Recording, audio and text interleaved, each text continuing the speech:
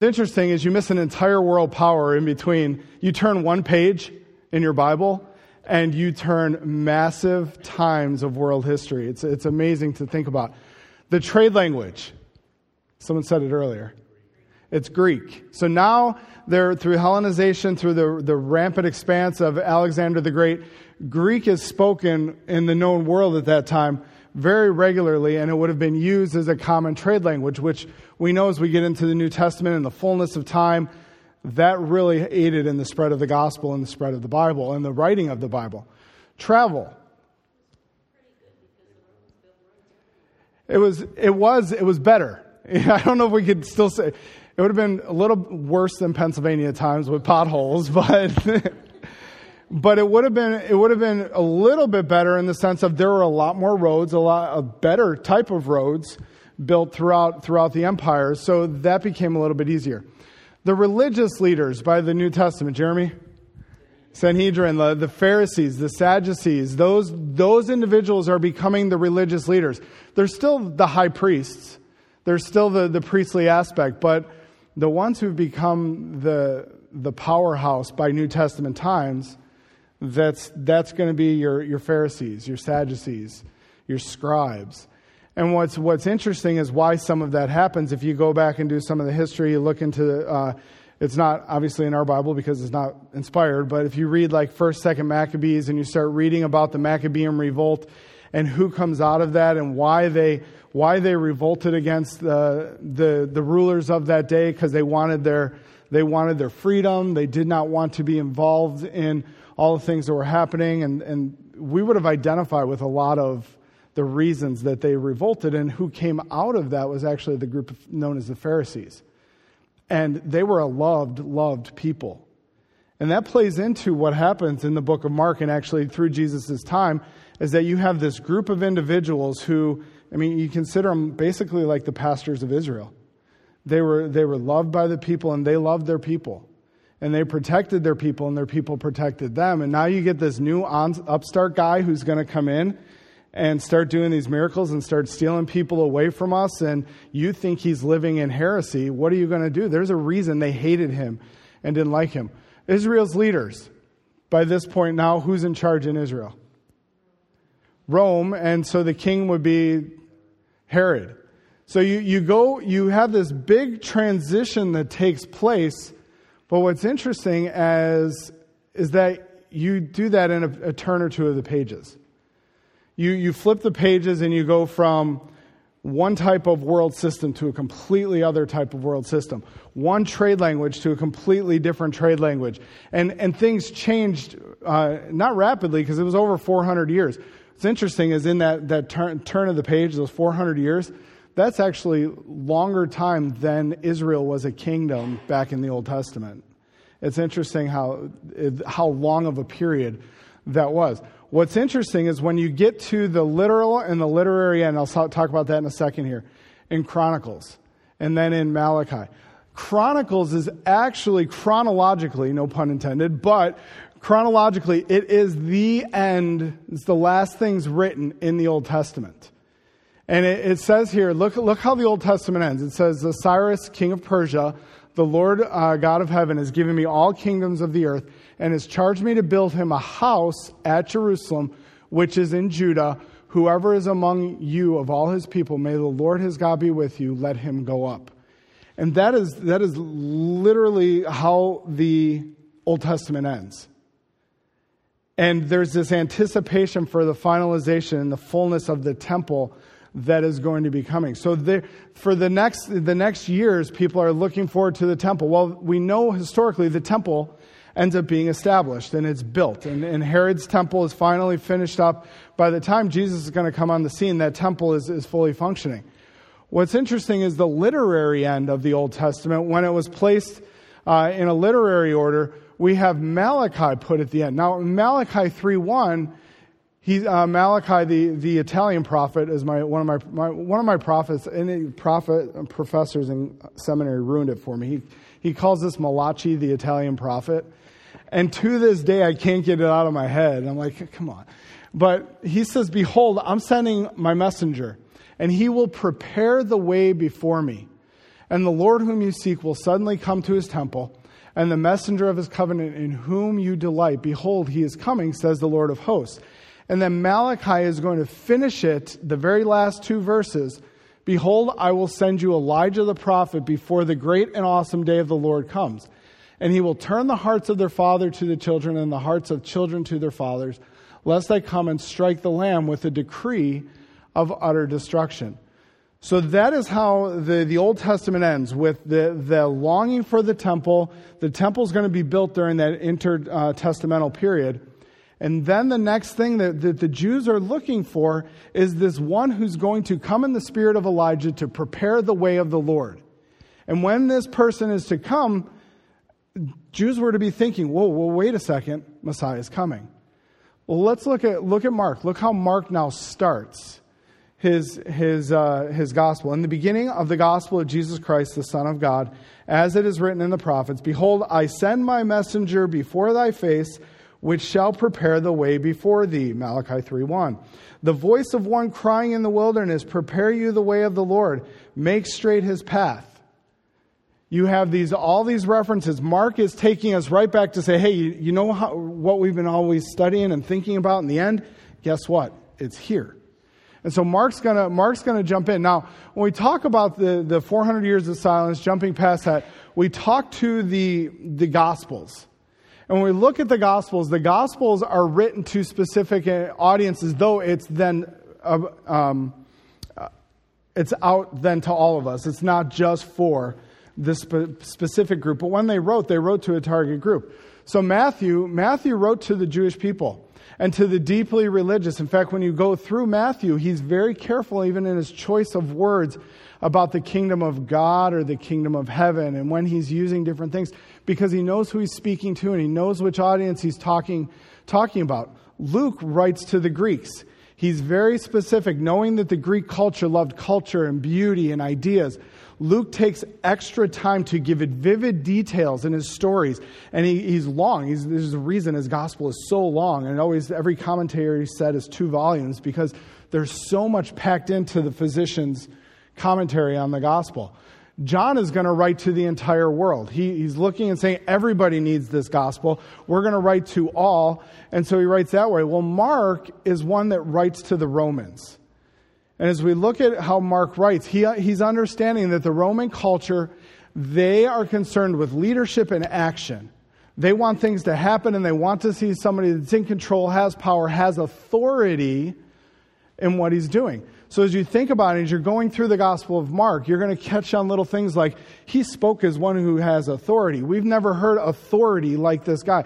He's leading the people. He's going from here to there. It's a gospel of action. And Mark is unique in that way. He doesn't, some of you would very much write the Gospel of Mark because you're right to the point. Here it is. And so in the Gospel of Mark, it has the least amount of the teachings of Jesus. There's not a lot that occurs. There obviously is teachings of Jesus, but not like Matthew where you get 5 long discourses, or where you get Luke in a lot of parables. You get a lot there. It has the least parables of Jesus. He has less parables than any other gospel. But what's interesting is miracles, they abound. In fact, there's controversy over who has the most, but Mark has 20 of the 37 recorded major miracles of Jesus. Luke has 21, but he sort of smushes one together. But when you look at the volumes that Luke wrote in comparison to how little Mark wrote, Mark writes 16 chapters and he has 20 of the 37 miracles. I mean, he is about action. He is about seeing something happen, that it's gonna go. He uses the word immediately 41 different times throughout the book. He is not about, let's just sit and ponder. Let's sit and reflect. No, Mark is like, Jesus did this and this happened. Then Jesus did this and this happened. Immediately he went there. And straightway he went there. And immediately while he was doing this, he did that. And immediately he did that. And it would be like listening to the continued story from Pastor. Like he's got one thing after another, and you're like, how does he keep it up? That's how Mark would speak. And that's how he wrote in the book. So it's a gospel of action. It's a gospel of service. It highlights Jesus' serving attitude, that he's looking to minister to people. In fact, chapters 1 through 8, most of those miracles, 17 of those 20 miracles that he records, are in those first 8 chapters. He is looking to show Jesus' love, his concern, his action, and his service toward other people. In fact, it'll highlight in the gospel that he's come not to be ministered to, but to minister unto others, to serve other individuals. The overriding theme of Mark is to show that Jesus came to serve. He came to give his life in service to mankind. In fact, Mark chapter 9, verse 35, even though it's a little bit after, but he's highlighting some of what his purpose is. He says, he sat down, if any man desire to be first, the same shall be last and servant of all. And then in chapter 10, verse 44 and 45, which are often considered the key verses of Mark, it says, and whosoever will be chiefest shall be servant of all. For even the Son of Man came not to be ministered unto, but to minister and to give his life a ransom for many. And it's actually a really good transition verse where it looks and says, hey, he came to minister, but now he's coming to give his life a ransom for all. And from that point on, actually from chapter 9 on, we're really moving toward the gospel of sacrifice.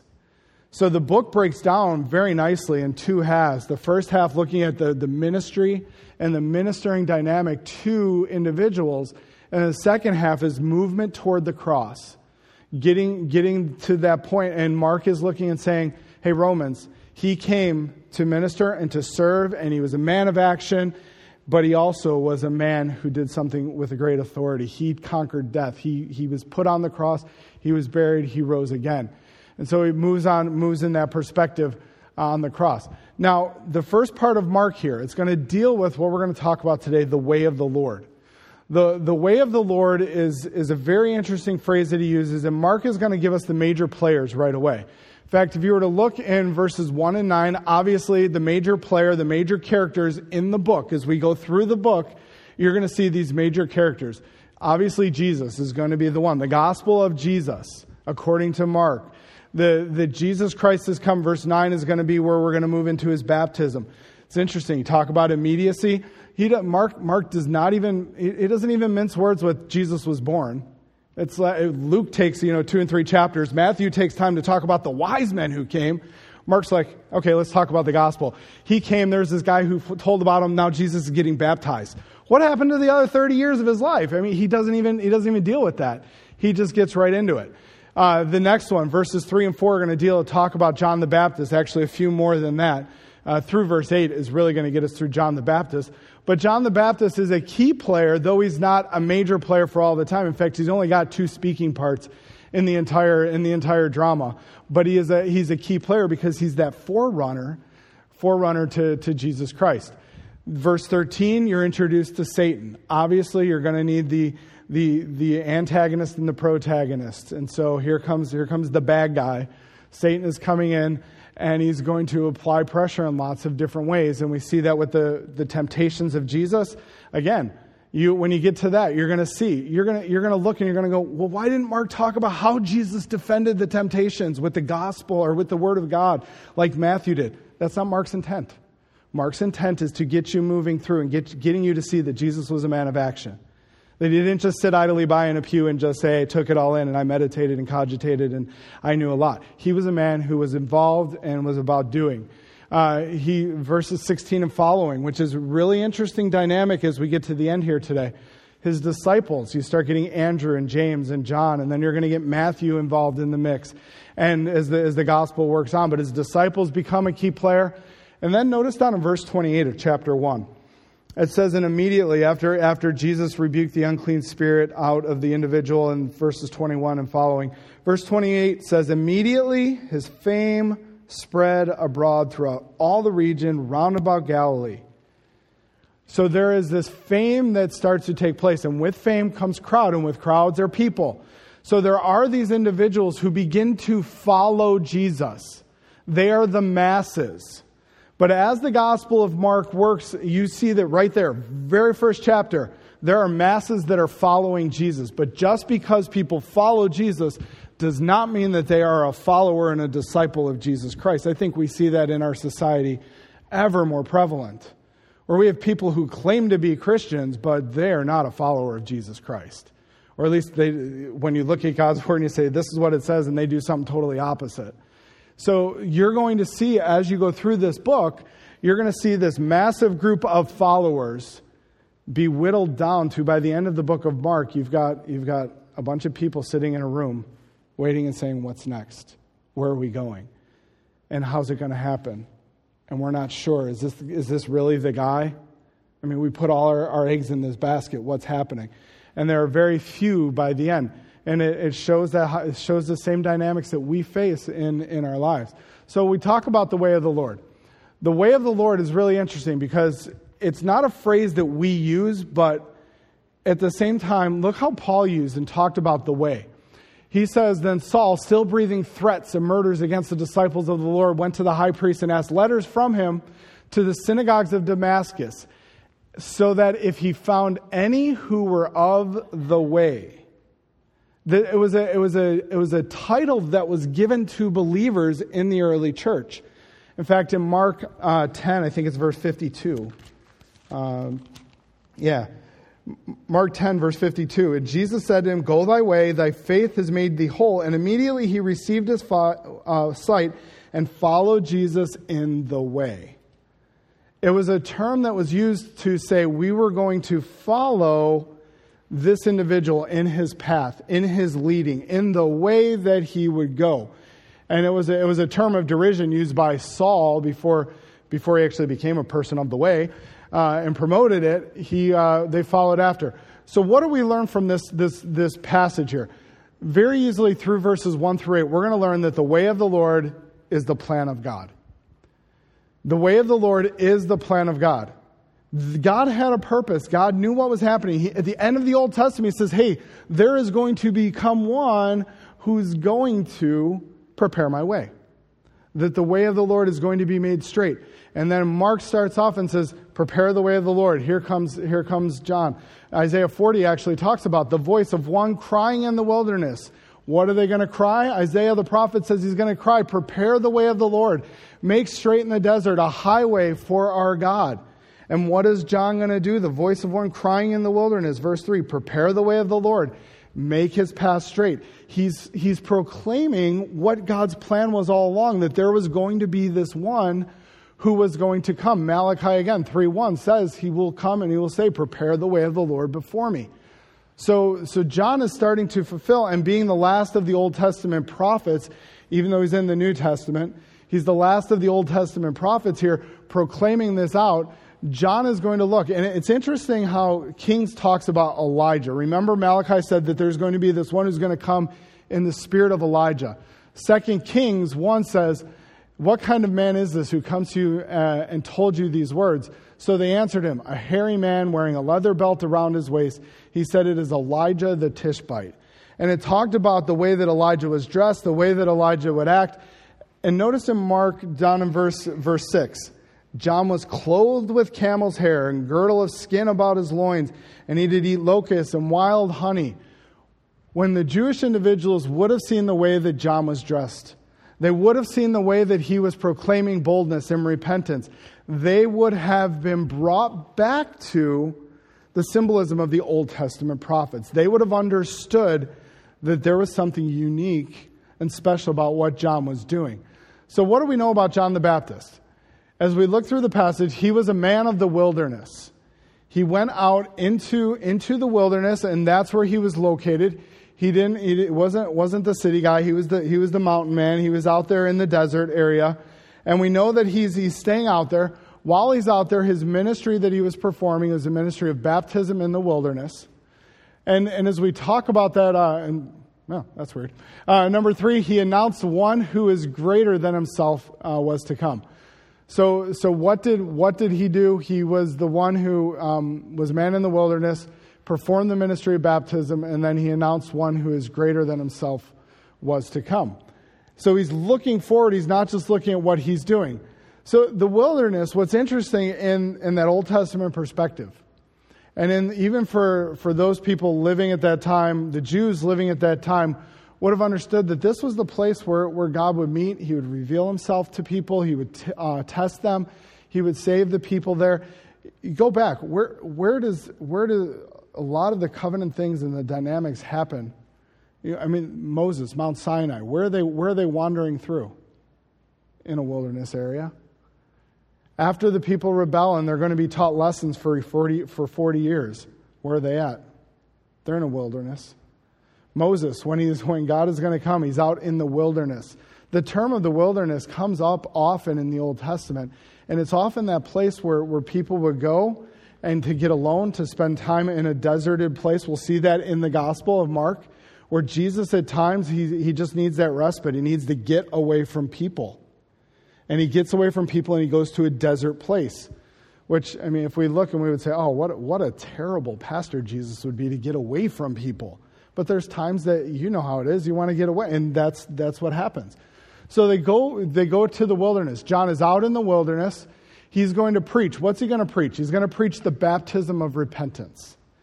Now, when you start reading it here, you start getting a little bit like, whoa, wait a second. What is John doing? Is he preaching a different gospel than what Jesus is going to do or anything? Because verse 4, the end says that he's going to preach the baptism of repentance for the remission of sins. So did John's baptism forgive sins? We know that it doesn't do that. In fact, the idea of repentance here is that idea of to change the mind. To have this sending away is the idea of remission. Remission or forgiveness is the sending away. So as people would change their mind, there was a forgiveness of sins. Now, James Brooks wrote this. He wrote, John's ministry was his baptism or immersion of those who had repented of their sins, confessed them, as in verse 5, and as a result received forgiveness. The baptism symbolized the cleansing from sin that repentance affects. It's the same thing that happens in Acts chapter 2, where it talks about repent and be baptized for the remission of your sins, or because of the remission of your sins. It's the same type of pattern that's used here. So it's a symbolism that is showing this individual has repented, has turned, and is identifying with this new way, this new program that's taking place. So he's in the wilderness. He's going to preach the baptism of repentance, and then he's going to preach that the one is coming. And we know who that one is. We get the beauty of hindsight to look back and say, oh, it's Jesus. Jesus is going to be that one.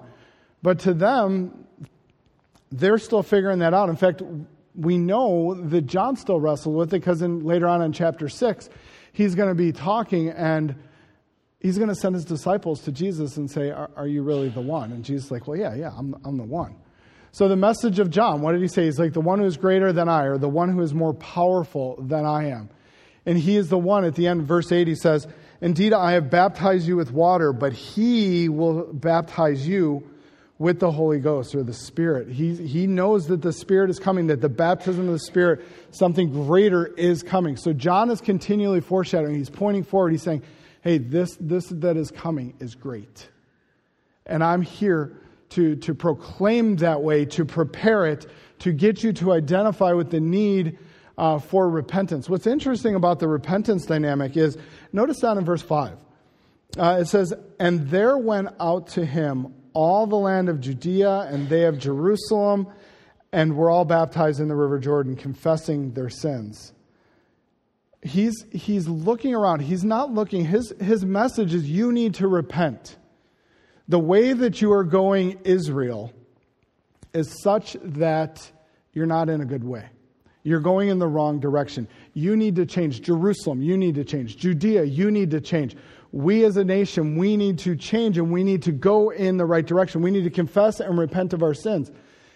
And then he says what you need to do is to show that you've done that, come be baptized. To a Jew, the only people who needed to get baptized were the proselytes, those who were coming into Judaism, or those who had done something extremely heinous. Not the everyday normal, I'm already part of the fold. So for John to say, no, you need to, Israel, all of you need to come and confess your sin. He's making a bold declaration to his nation and saying, you're living in sin. The direction you're going is not right. When we were back in the wilderness and we met with God and he made that covenant with us on Mount Sinai and he gave us the law, we're not living up to that. You need to repent. And as people are repenting and yoking up and coming after and following the way, God is going to start preparing that process to go forward. David Garland wrote, the only thing that interests Mark in John's preaching is his announcement that one who is more powerful than he is coming, and that he will baptize him in the Spirit.